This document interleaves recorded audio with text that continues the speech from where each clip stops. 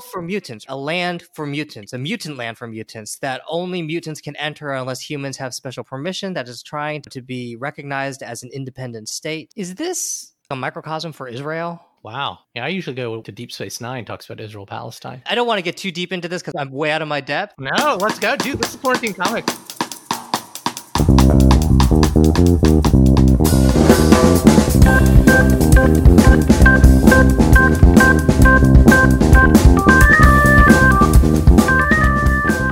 Welcome to Quarantine Comics. This week, we conclude X Month with the latest and greatest X saga, Jonathan Hickman's House of X, Powers of X. Hogspox! Hogspox, as it's affectionately known, was actually two concurrent miniseries from 2019 to once again attempt a fresh take, not just for the X-Men, but all of Marvel's Merry Mutants, and I think it succeeded. I mean, maybe. And as always, you can be the first person to email us what you think, qtdcomics@gmail.com. Seriously, our inbox is emptier than Genosha after Cassandra Nova did her thing. Too soon? Too soon? Anyway, Hogspox. More than a reset or a reboot, it was actually something of a realignment, making some dramatic changes to all mutants in the Marvel Universe, respectful of all that had come before, but choosing not to be bogged down in so many of the conveniently easy, fan-friendly tropes of fan service. And it took the X-Men boldly into the future. You mean there's no Wolverine and Gambit fighting every issue? I'm sorry to disappoint you, true believer, but underlying it all, you have a pretty novel Groundhog Day-inspired MacGuffin. Like that's Bill Murray as Psylocke in Bikini Bottoms. Every hipster's dream. So Hogspox came out in the summer of 19, which was a bit of a pop culture vacuum, kind of as a monoculture desert. The MCU had effectively ended with Avengers Endgame, Game of Thrones came to a whimpering conclusion, and the inevitable disappointment that would be the Star Wars final film would not arrive till December. So what was there for a geek like us to be excited about? Nothing. Video games, maybe? Interaction, social interaction, if that's a thing anymore? We all knew that there would be plenty of time for such frivolities in 2020. So fortunately, oh God, I hate my life.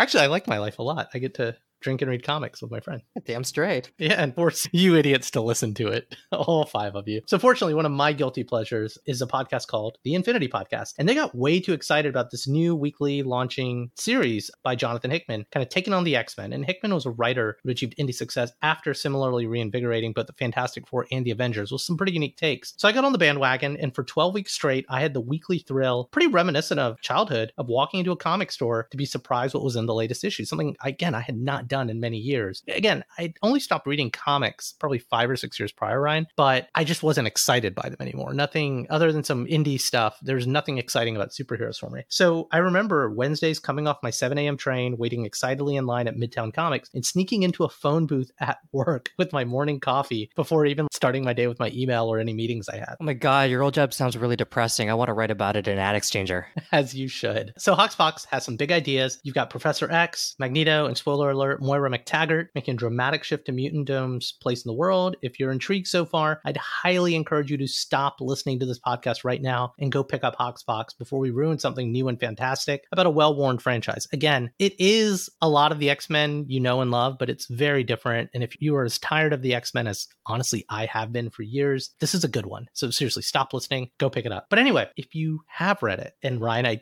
assume you just read it for the first time. I did. Yeah, so you're a fellow X-Men fan since childhood. I'm jealous that this was your first time to read it. What did you think? Yeah, man, you set the bar really high, and I loved your enthusiasm. I was more okay with it. I definitely enjoyed parts of it. Let's just begin with effusiveness. Hickman does some really interesting things with his X-Men story. I think Moira McTaggart is typically in the X-Men comic books, she's sort of an also-ran. She's the X-Men's human helper. She's like to the X-Men as Jimmy Olsen is to Superman. She's probably the first person you kill in a comic normally. But in Hogspox, she is central, and not only is she central, she is the character that manipulates everything and really kind of catalyzes the action. And so I thought that was really, really interesting, bringing new life to this character who traditionally is usually pretty dull. Yeah, she's the Groundhog Day MacGuffin. Yeah, she's the MacGuffin. Well, no, she's not the MacGuffin. The MacGuffin is the thing that everyone's trying to get, like the bag of money, or like in Mission Impossible, it's the virus. Oh, she's the Eagles from Lord of the Rings. Well, yeah. So the Dua Machina, whatever, maybe the thing at the last minute that saves you. Deus Ex Machina? Yeah, I just totally butchered that. We should read that comic though, Ex Machina. Yeah, that one actually, that's what Quarantine Comics is for. Yeah, so Moira's more important than she's ever been. Yeah, Moira is more important than she's ever been. And I like the way that the writer Jonathan Hickman put her at the center of the action. The book is actually actually really complex structurally because it basically follows 9 or 10 different timelines, but it does it in a way that I think is actually pretty clear as to what's happening when it kind of comes together at the end. And I think that's just really tricky maneuvering from Jonathan Hickman. And also it's really tricky to do that because he does it in a comic book format. He does have those occasional breaks where it's just text and infographics to orient you in the world, but by and large, he's actually pretty good at conveying visually this really kind of complex world that he's built. And what I do like about it is it completely realigns all of the X-Men, repositions them in the Marvel Universe. It interrogates Professor X's vision, which was something that when we talked about the Grant Morrison run, that was something that we really liked Grant Morrison doing. And here, Hickman actually shows the evolution of Professor X's vision, which was originally man and mutant must live in peace, and now has become something honestly a little bit more aggressive. It's almost an entente with mankind. Well, yeah, in his address to mankind, he telepathically communicates to everyone and says, normally I would have given you all of our gifts. They would have been yours, but you've been assholes to us, so now we're going to make you pay for them, right? Not through blood, but literally you were going to pay. You were physically going to pay us and recognize our nation state. I just wanted to get your take on that because it's, to me, a 180 almost of maybe a 160 of Xavier's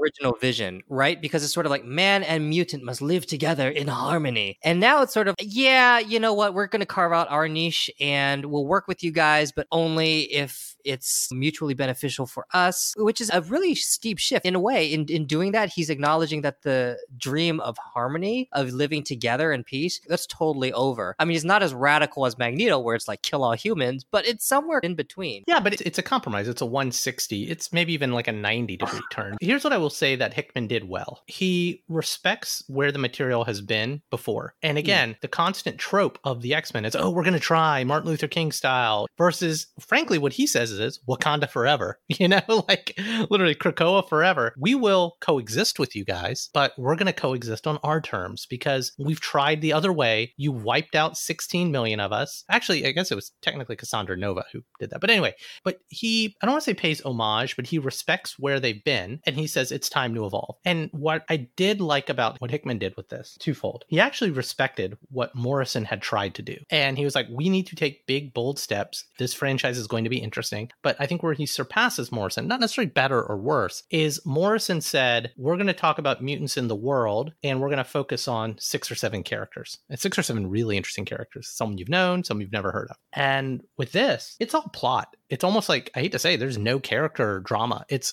all the characters are pawns to the plot of like set world building. Yes, that's actually something else I wanted to bring up. But, you know, I still kind of want to just think about just the radical shift of Professor X because, you know what? It's just because he's been stable for so long. And the dream of people just working together and living together and accepting together, accepting each other without prejudice. Professor X had always represented the ideal, right? And that's the ideal. Everyone coexists harmoniously. And so for him to actually shift to, all right, you know what, we'll coexist, but, you know, just stay on your side. Don't mess with us. Otherwise, we're going to strike back. But again, what I do respect about... This isn't a criticism. No, I don't. What I'm saying is it felt natural. Literally, the time further into the book where they show the moment when Professor X communicated to the world, the rationale doesn't sound like Magneto's rationale. It sounds like Charles Xavier's rationale. I love you. Man, I love you. I really wanted to coexist with you, but I'm kind of in a battered relationship here. It's kind of what he said. No, that's what I'm saying. If Professor Xavier kind of represents the ideal, the new ideal, as in the best that we can get is we'll coexist, but I don't really trust you. You get what I'm saying? That's what was striking to me. And I don't know if it says anything specific about the X-Men or the times that we live in now, but it just seems like this dream of harmonious coexistence, as utopic as it sounds. That dream is dead, and you have to almost mourn for that dream, that the best we can hope for is business negotiation. I think I do hear a little bit of the dream is dead. And I mostly agree with that point. Which is sad, man. That's sad. No. This is what it is. God, I hate to put this in the context of like Black Lives Matter. But Martin Luther King said, I have a dream. Right? And this book predates Black Lives Matter existed, but not pre-George Floyd Black Lives Matter existed. And worth noting, Black Panther, the movie, had already come out at this point, which had a lot of Afrofuturism. Another point worth noting when this book. So grasping at straws of maybe what inspired Jonathan Hickman. But Martin Luther King, I had a dream, little black boys and white boys and girls as well, all playing happily. Professor X has always been the Martin Luther King character. Magneto's always been the Malcolm X character. And effectively what Professor X says is kind of what Ta-Nehisi Coates says is in his book that got him on the map. In his book, he effectively talks about the black body has been abused and it's not right. And we need to understand that you cannot abuse us like this. So what Professor X is effectively saying in so many words is we want to coexist. We want to be peaceful with you, but we're first going to protect ourselves, which is why every mutant is now a citizen of Krakoa, birthright citizenship, and we're here for you. If you want to come, you can. First and foremost, we have to protect our people. I don't think it's we are mutants, we are cutting ourselves off from the world. What's interesting is, again, House of X, Powers of X is not just a standalone thing. Now, going forward, all X-Men books across the spectrum, even ones Hickman is not writing, or X-Men appearing in the Marvel Universe, this is the status quo of mutants. Just like prior Cyclops had them living on Alcatraz, etc. They live on Krakoa, etc., etc. Go ahead. Is this a microcosm for Israel? Wow. Yeah, I usually go to Deep Space Nine, talks about Israel-Palestine.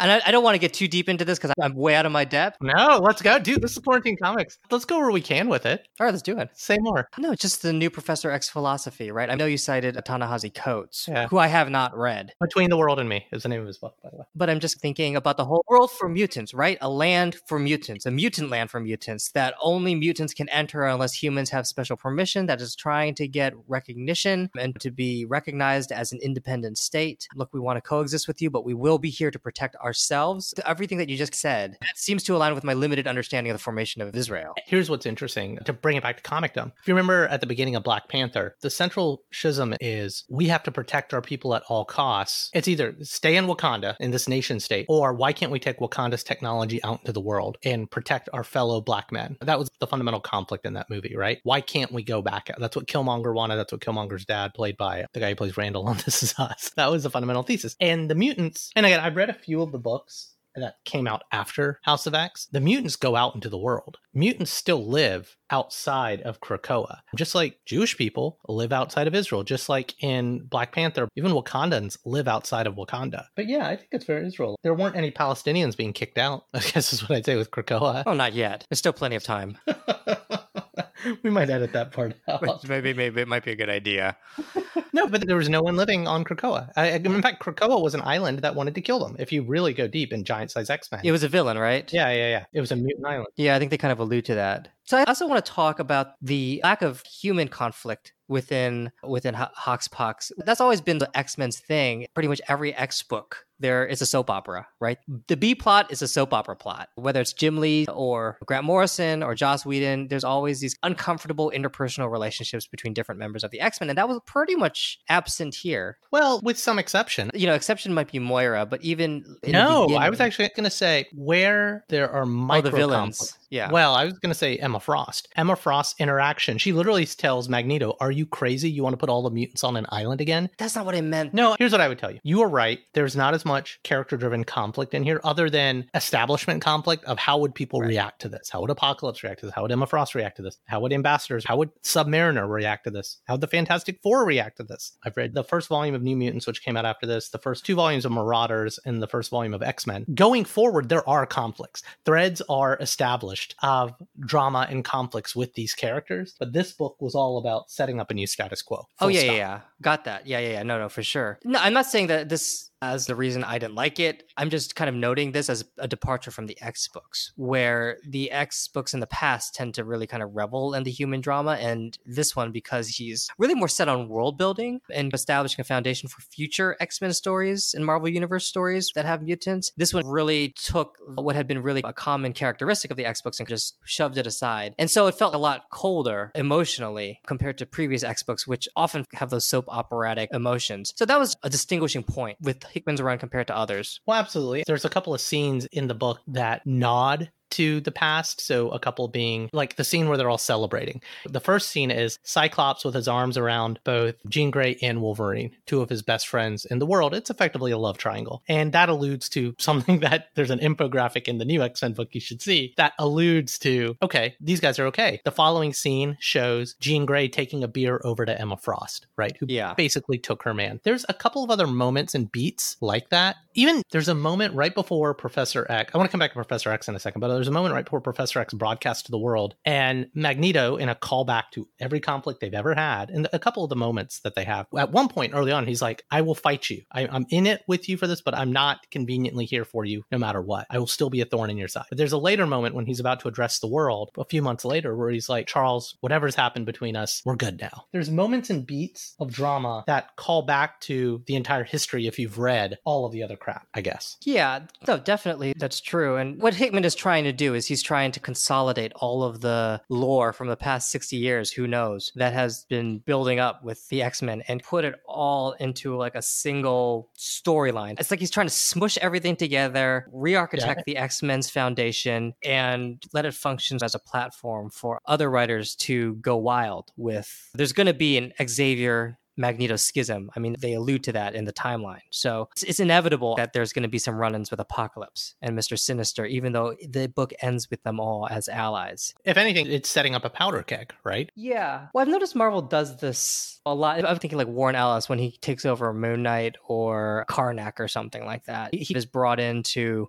reimagine the foundations of the character, reimagine the originating lore, and then after workshopping it, he'll hand it off to some other writer who, with that foundation, can run wild. And that seemed like what Hoxpox was.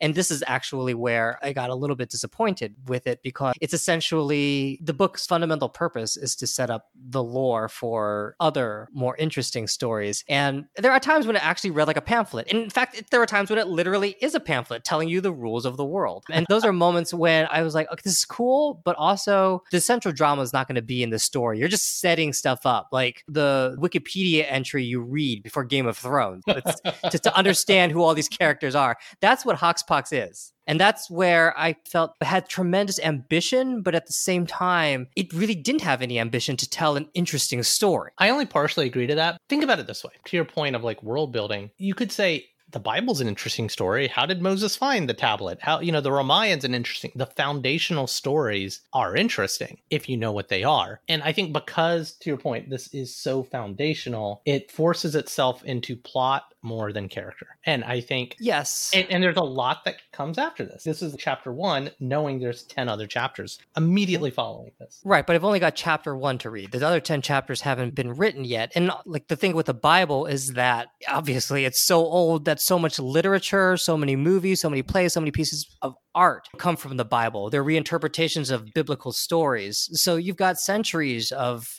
texts and art and literature. Hoxpox came out in 2019, so it's hard for it to have that same mythological structure, especially since many of the stories that it's promising or it's setting up haven't been written yet. Well, they have. We haven't read them. We have 1 year of stories from the post-Hoxpox world. So to be fair, post-Hoxpox, I think there's now 6 or 7 X books. Oh, Jesus Christ. The lessons from the past never learned. No, they're all very different directions, what little I've read and some of the promo material I read of them. So there's one X-Men book, there's X-Force, there's Excalibur, which is Apocalypse and mystical stuff. There's New Mutants. Is there X-Factor? I don't remember if there's X-Factor. Marauders is the one that's really good. If you only read one after reading Hoxpox, read Marauders. But there's 4 or 5 or 6, and they're all, Hickman only does 2 of them. And we're 1 year on, so about 12 issues of 6 titles have been written, have kind of stemmed from this book. That, again, only, because it was a weekly series, only lasted 3 months. I want to challenge you on a couple things. And you've called one of them out. You've actually called both of them out. I do think there were moments of really good individual stories within this foundation setting. They all 12 issues weren't these stories that you wanted, but the 2 stories are the assault on the Master Mold. Mother Mold, Rumman. Yeah, so that one, great action sequence. Yeah. Again, you didn't like how it ended, but they all die and they all come back. I know, I did like how it ended. I didn't like what happened after it ended. Even though they show you in the very first issue. They show you. That's another reason why I didn't like it. It's like, I bet I know what's going to happen. Oh, yeah, it does. Well, I remember when I read it, I thought it was going to be time travel itself. But the other one, and it read like a Doctor Who episode, frankly. Oh, yes. The Moira episode. Moira's... It's so good. Yeah, I agree. When we shit on a book, we don't shit on all of it. We leave some parts relatively untarnished. And the Moira stuff is great. So that's what I began the episode by saying. I like the repositioning of Moira McTarget. Previously, a human sidekick. In this one, her power is just so listeners know what the hell we're talking about. Her power is reincarnation. So she dies and then she's born again with all of the memories of her past and she relives a timeline. And that gives her the opportunity to change things. things, change the timeline, change the direction of the world. And that's why she is foundational to this whole thing, because she's the one who really influences the new direction of Magneto and Professor X and the rest of the mutants. Here's one thing that's always bugged me. I definitely want to come back to Professor X in a bit. But one thing that's always bothered me, like I can suspend my disbelief that a guy can have a super soldier serum and fight, or Spider-Man can get bitten by a radioactive spider,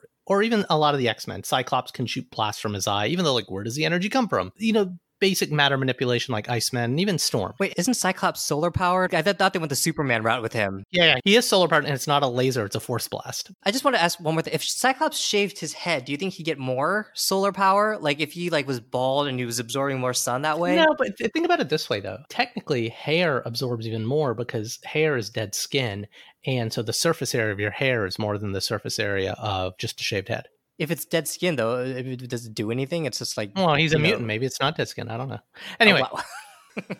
So I can suspend my disbelief for basic powers. I actually have trouble suspending, like Iceman is a great example of one I can suspend disbelief for. If there's not moisture in the air, he can't affect it. He can't freeze it. What I have trouble suspending disbelief on is where you literally can rupture space-time or the fundamental forces of the universe. So Moira reincarnating, even like Forge being really smart. Okay, maybe he has like a plastic brain like Professor X, but it's a convenient power to have. It's a plot device power. And I loved it. Don't get me wrong. I love the Bill Murray effect. But... No, you're right. I totally agree with you there. What I liked about the Moira chapter is her evolution as a character. And I think that's the only time really you see this interesting evolution of this woman who goes from trying to end mutantdom to align with different people, from Professor X to Magneto to Apocalypse.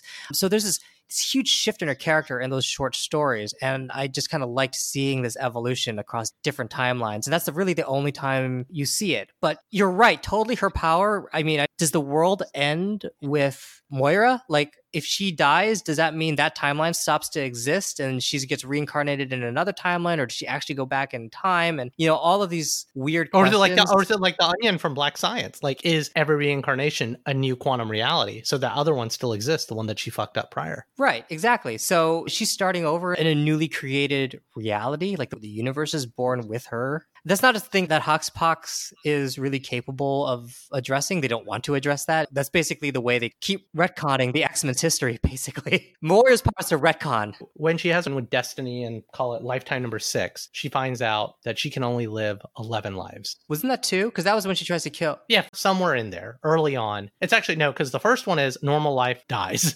Second one is gets on a plane crashes. Oh, right. It's somewhere in the middle. But anyway, she finds out that she can't do this forever. This isn't true Bill Murray, Groundhog Day. This is not ad infinity, right? She has 11 shots. And what this book presupposes is her 11th shot is the current Marvel universe. So it's basically, to your point, retconning, saying the Moira MacTaggert we've all known and loved this whole time has known it all and has been living these different lives. So much so, because they retcon 2 interesting points in it. She, 10 years ago, pseudo, however comic book timelines work, she went and talked to Magneto and Professor X, and they went and started collecting DNA. Like, that happened in this timeline. And I kind of don't buy that. That's what it makes sense. It makes sense for the sake of the plot, but it doesn't make sense for, you definitely wouldn't want Hickman to come in and say, oh, this is a brand new Marvel universe. But it kind of is. It really kind of is. Oh, it is. There's no way it can't be, because Moira converts. I mean, I understand Moira MacTaggert's last existence is literally the only existence where she A, has the last name MacTaggert, and B, has that son Proteus, who has been a character consistently in Marvel stories. But at the same time, she meets Professor Xavier early when he's still walking, plants a seed into his head of like, here's everything that happened in the past. And one would presume from there on out, Professor X would make his outreach to Magneto. Past stories where Magneto pulled the adamantium from Wolverine's head and then Professor X became Onslaught. That didn't happen. Yeah, in theory, he's known this all along. Yeah, that happened in other timelines. That doesn't happen in this timeline. So it's really just a reinvention of the existing X-Men lore, but in a way that's both consistent with what happened in X-Men stories in the past, but also in a way that just basically says a lot of the stuff didn't happen. Yeah, it's fine. Like, I'll go with it. Like, I can actually suspend my disbelief for that. Like, it's... Yeah, to an extent. Yes, normally I can, but also because Hickman is really diving into these alternate timelines, and the alternate timeline situation is so foundational to the story that your mind can't help wondering about how this actually works, especially since Hickman is so meticulous about piecing together the rest of the world. It almost feels like this aspect is, which is foundational to the story, the fact that he doesn't explain it is just kind of an oversight. That's fair. And one of the infographics I spent most of my time coming back to over and over again was the Moira timelines, right? And they flesh it out further in deeper issues. And you almost wish the X-Men we had known before, right? With Grant Morrison and Joss Whedon and Chris Claremont, maybe that was timeline 4 or timeline 5. Where Moira always was dumb, maybe only living 3 timelines worth of life, but more or less wasn't on timeline 11. And what this expects us to accept is that Moira we've been reading about all along, including in the Jim Lee run, knew all this shit. And yeah, it's kind of hard to buy. Do you think by now listeners are confused? Well, I told everyone to read it at the beginning. Because it's like every time you start talking about timelines, and there comes that moment where your brain just twists in on itself and like falls down. As someone from Avengers is like, that's not how time travel works. That's my favorite line when they're trying to explain what they're doing. Here, I want to come back to my thing about Professor X. So there was a lot of theory. So throughout this whole book, Professor X is wearing a helmet. And that's actually a trope back to some of Hickman's other writing with Reed Richards. But people are like, is it actually Professor X? And I loved that like doubt I had in my mind, because you said it earlier. It's like, is that really what Professor X would do? And you never see his face. Is this actually him? In the modern era, you never see it. And just so you know, spoiler alert, in the X-Men book that happens after Hoxpox, there's a really good scene where Professor X, Magneto, and Apocalypse, all in suits, go either to the UN or Geneva or something like that. And there's no helmet on Professor X. So I think it has been him all along. That's interesting, actually. I never thought about that, but it would be a nice twist if that weren't actually Professor X. Yeah, they pull a Zorn, right? Yeah, and then they retcon it because Moira dies, and actually she's got another life that nobody knew about. It's all good. And yeah, they change it up yet again.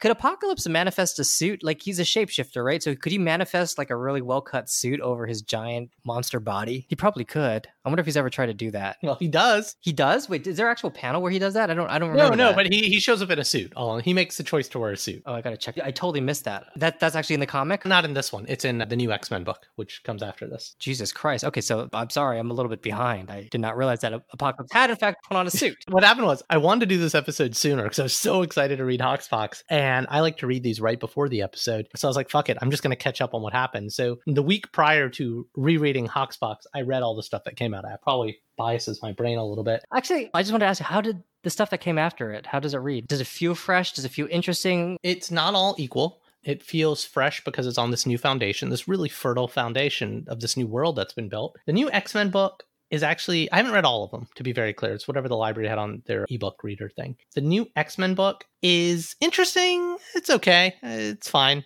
It's by Hickman. Marauders is fantastic. It's so much fun. It's a fun romp. You should just read it. It's Kitty Pryde on a pirate ship, and her and Emma Frost's relationship. Nightcrawler's in it, carries a sword. It's great. Actually, does this have anything to do with the Marauders that killed all the Morlocks? Like that dark story? No, they just take the name on. Basically, as you know, in Hoxpox, not every nation chooses to recognize Krakoa, the mutant nation, but there's still mutants in these countries. So what the Marauders are there to do is to go save the mutants in Russia, in Iran, etc. So it's pretty interesting. And in Hoxpox, they have Sebastian Shaw be on the Quiet Council, the ruling council of Krakoa. And so it's kind of the black market of all of this. So it's pretty interesting. And Kitty Pryde is the main protagonist, and I have a soft spot for her as a character. The other book that was really also a fun romp was New Mutants, which is also by Hickman. So New Mutants and Marauders, I think, are the strongest of the bunch. I have not read Excalibur or X-Force. The only other one I read was X-Men. But anyway, one thing I really enjoyed was actually the world building, like all the government West Wing shit of like, we're going to talk about diplomatic immunity. We are going to talk about founding law. So there's one subplot in this. I think that was fascinating. And it's Sabretooth's subplot. And I don't like Sabretooth as a character at all. And he's effectively the character that he's always been, a mean Wolverine. And there's like this subplot of what Sabretooth does with this newfound immunity, how Sabretooth goes to court, and how Sabretooth applies his immunity, and then the mutant laws that are founded because of Sabretooth. And I thought that was a great story that took place over multiple issues of threads being planted. Yeah. And your thoughts on the West Wing stuff? Yeah, not my favorite, actually. I liked it when it started out because it kind of grounded Krakoa. It gave Xavier a mission. Like, this is what I want. I want to be recognized as a country. So I like that when it was sort of foundational. And then I did actually like most of the Sabretooth storyline because it is a break, I think, from the action. But towards the end, I felt like it was all kind of talking heads, mutant C-SPAN. I would love to watch Mutant C-SPAN. Come on. I think Mutant C-SPAN would have more C-SPAN than Mutant. And that's my problem with it. And that's also my problem with it as it shows up in Hoxpox. And it's not just the diplomacy talk. It's that around this time, there's a lot of backstory. There's a lot of backstory about the Phalanx, alien race. There's backstory around, I forgot, a whole bunch. At the end, Hickman is just piling on the backstory. And so when we get the Mutant C-SPAN, it doesn't feel like a break from everything that happened, as it does in the early. It's usually kind of comes in the middle of like action sequences. So it's like, okay, we're going to slow down now and show you Law and Order. At the end, it's just like another pile of talking heads giving me information and instructing the future writers what to do with the series. It's literally done in 4 pages. Man up. I'm not talking about just that. I'm talking about the fact that the entire end of Hoxpox was exposition. Here's why we want to join the Phalanx. Here's why you're not joining the Phalanx, Moira. Mutant C-SPAN. Oh, Eric, didn't we do good? Look at this utopia.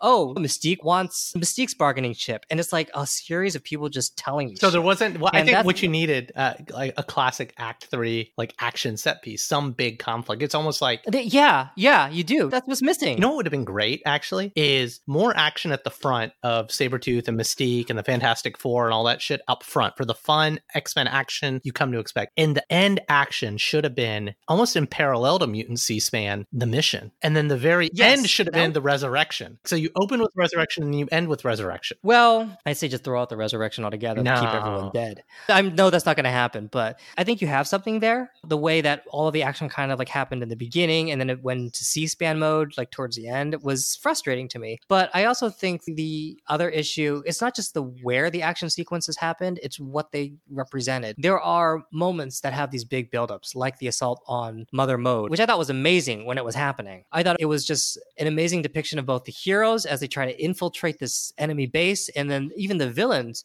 who have their own concerns as they're trying to bunker down against the mutants. And then, of course, it ends with the ultimate sacrifice. The entire team is killed. It's an amazing sequence. And then there's the other big conflict involving Nimrod, which has a lot of pages. And the issue I have is that it felt like those conflicts ultimately didn't amount to anything. Like the result of the conflicts, I guess they destroyed the Mother Mold, but I'm sure she'll be back knowing how comics are. It didn't have any really permanent consequences. So the stakes suddenly, initially they felt like this huge buildup, but at the end you realize, it's just an excuse for a cool action sequence. And the same thing with the Nimrod stuff. What it ultimately ends with is, I guess, absorption into the Phalanx. I don't know. It was just one of those stories, these conflicts that you thought would have more import than they actually do. Here's what I did like about all the future stuff, other than just cool costumes and new characters, is the present timeline, X-Men year 0 to year 10 when House of X happens, supposedly, is all kind of building. Oh, it's all great. We're building to utopia because of this Moira McTaggart reincarnation thing. But what year 100 and year 1000 show is, even in this, actually, I think a couple of those are Moira's lifetime number 6 is what they reveal at the end. Actually, once I realized that the second time around, it kind of pulled the rug out from under me. But what I was going to say is House of X is about year 0 to 10, and Powers of X, the concurrent miniseries, is about the past years 100 and year 1000. It shows that the world goes to shit. So that's what I like. It's like we built a utopia, but it still all falls apart. But, and this is where the Moira thing kind of sucked for me, is like when I discovered all of that year 100 and year 1000 shit, similar to Grant Morrison's X-Men, by the way, just gets undone because, it was surprise, it was lifetime number 6. It wasn't lifetime number 11. I wanted the dark future to be lifetime 11. And then you don't know if she comes back. So you think this is Moira's lifetime 11. Wolverine kills her, but even she doesn't know if she's coming back. Yeah, no, what bothered me there, honestly, was just the fact that the alien didn't see it coming. I mean, they make this big show of this alien being able to predict every everything in advance. And basically he goes down and does a traditional supervillain trope of monologue. Wolverine somehow manages to kill the alien and then kill Moira, therefore redoing it. It's just like one of those things where it's a stupid mistake by the villain that you just think, okay, the only reason that happened is to basically explain shit to the audience. What I actually didn't appreciate about it is in the villain monologue, he says, that's where we're going to keep you alive. We're going to put you on a planet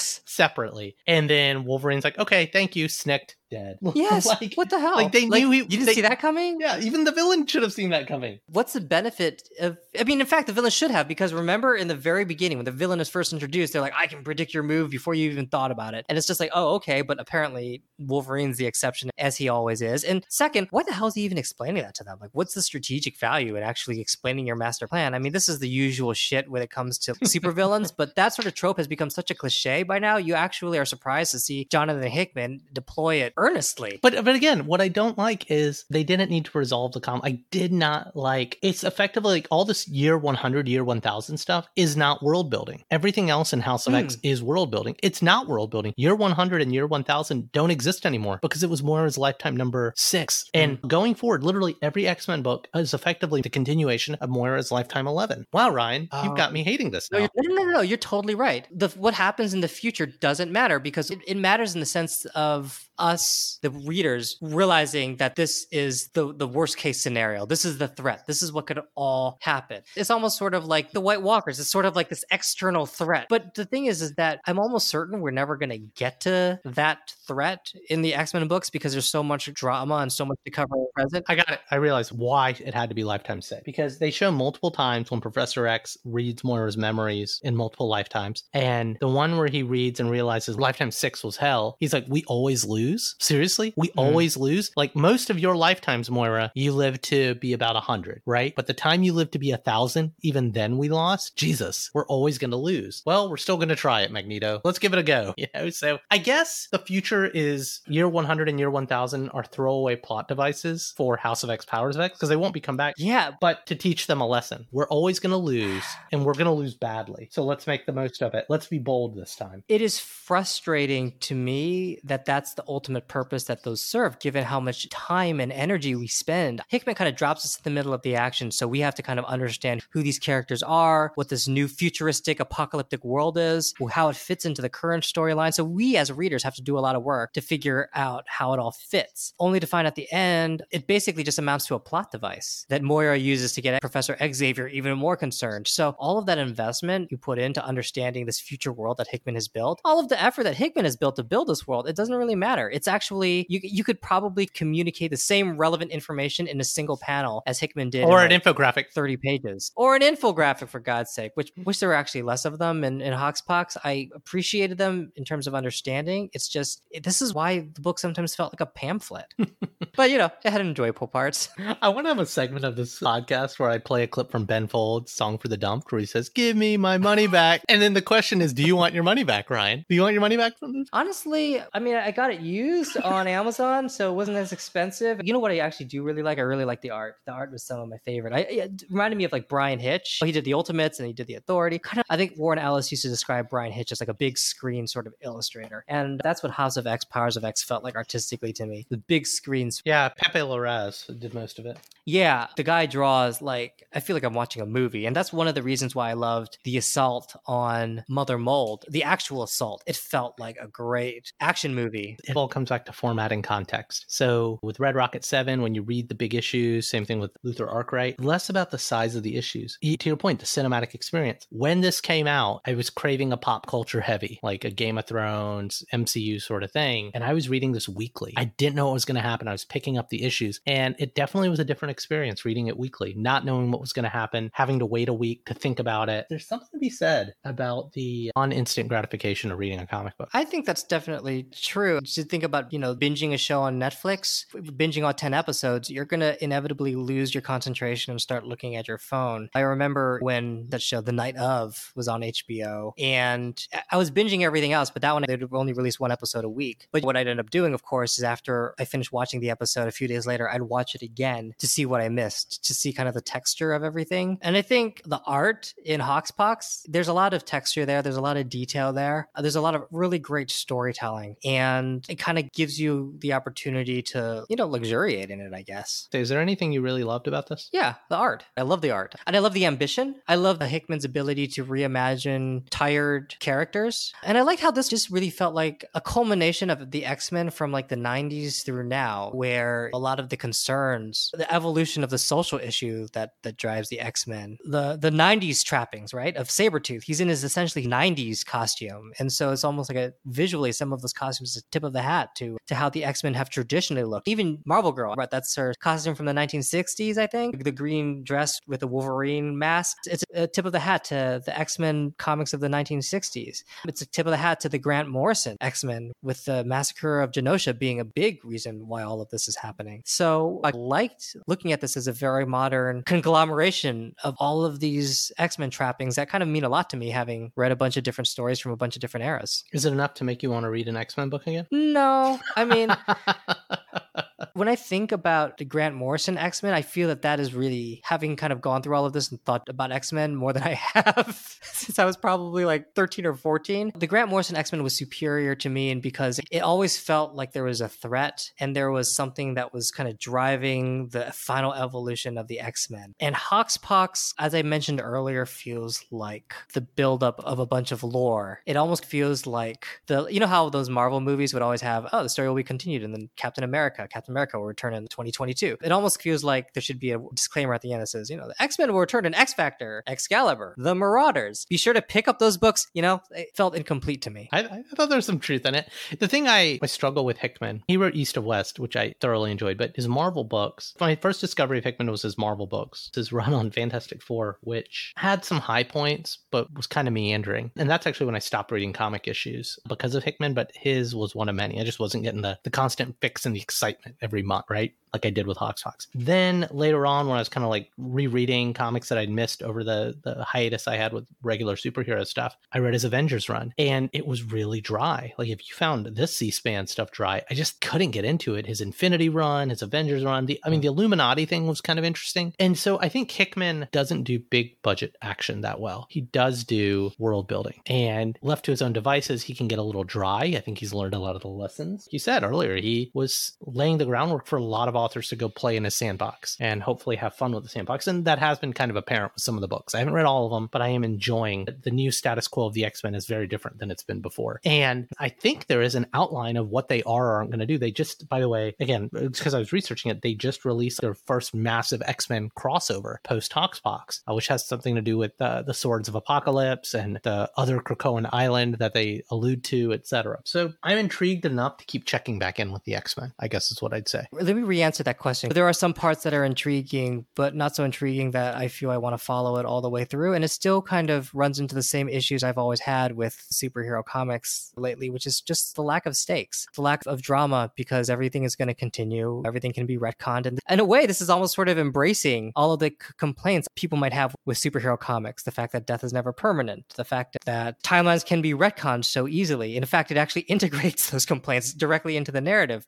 It's a new direction, but it still kind of has some of the fundamental, I don't want to say problems with the superhero genre, but it still retains the reasons why I stopped reading it and being interested in it. There's an interesting conclusion there. I think the fundamental problem is superhero comics that are not creator owned, right? If you are a superhero property that is owned by a conglomerate, be it Disney, Warner, Marvel, DC, etc., you literally have incentive to keep this brand alive, to keep Cyclops alive, to keep Wolverine alive, to keep Superman alive. Because they're brands. They're literally brands. They're literally brands. And they're not creator owned. When you do a wide the Last Man, right? Which again, you can expand the IP. It's going to be an FX show, but it's a limited run that has 100 issues, similar to Saga, right? There's a beginning, middle, and end, and the creator chooses what will ever be done with it again. It's kind of why Alan Moore got so pissed with people touching his characters. So I think when it's creator owned and there's a finite run to it, even Walking Dead, everyone thought it was going to go on forever, but Walking Dead had a beginning, middle, and end. And when you can do that, the stakes are more real. No, I totally agree with you. And we talked about this during Saga, which has some of the familiar trappings and feel of a traditional superhero comic book. But when characters are hurt or when characters die in that book, you know, it is permanent and it leaves an impression. So even though it might have the look of a superhero comic book, it feels more serious in that you as a reader are going to be invested in the characters in a way you're not, I don't think, with the X-Men or Spider-Man, who you know they're never going to die for good. Let me ask my next to last question, Ryan. Did we enjoy doing X Month? Oh, yeah.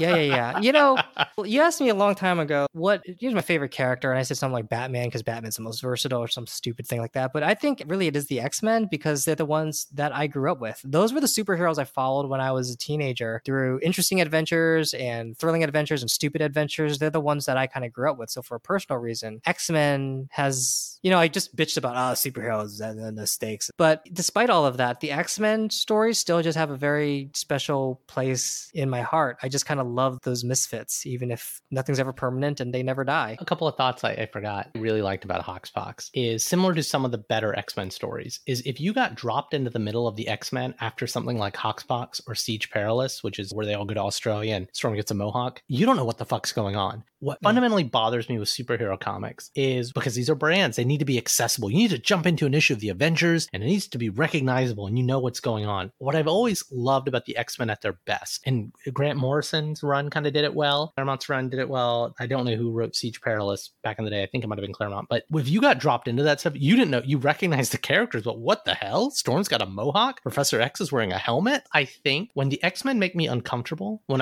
I've lost my bearings with them, I think that's when they're at their best. When they keep playing the same old tropes, that's when it's weak. To tie the knot on the thread of superhero comics, we talked about some of the alternative X-Men comics out there, right? Be it Doom Patrol, the kind of alternate misfits, or even Umbrella Academy, which is getting a lot of play. I'm really excited for us to go read some takes on the X-Men when there are more consequences that can be felt or more things that can be done with them. Yeah, I think you can definitely bet on seeing Umbrella Academy and or Doom Patrol on our reading list in the coming weeks. Yeah, that's the other thing. The X-Men, they've got a lot going for them. Just they're so weird. Each character is so individualistic and just weird and has their own weird issues. And sometimes that can't be fully explored because we've got a monthly series that's going to go on forever. But with Doom Patrol and Umbrella Academy, I think we're going to see what you can really do with the X-Men once you've completely unhinged. So Ryan, last question. What are we reading next week? Yeah, so next week, something completely different. I mentioned Unhinged. This one is really, really unhinged. We are going to be reading Chester Brown's Ed the Happy Clown. It is definitely an indie comic. It is definitely creator owned. I think he was making it up as he went along, though he did start to put it together into a very strange story towards the end. It features a happy clown, or maybe not so happy clown, named Ed. It features a man who cannot stop defecating. It features a president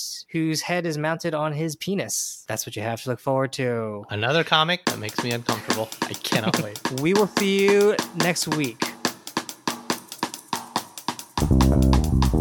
And that's our show. Like what you heard? Be sure to share with a friend, subscribe, and leave us a review wherever you get your favorite podcasts. See lots of pretty pictures of the books we read at qtdcomics.com. And since we're sure no one's listening, prove us otherwise. Shoot an email over to say what I got right and what Ryan got wrong. qtdcomics@gmail.com. Give you a social media handle, but we're old and that feels like too much work. I'm Roman Segel. And I am and have always been Ryan Joe.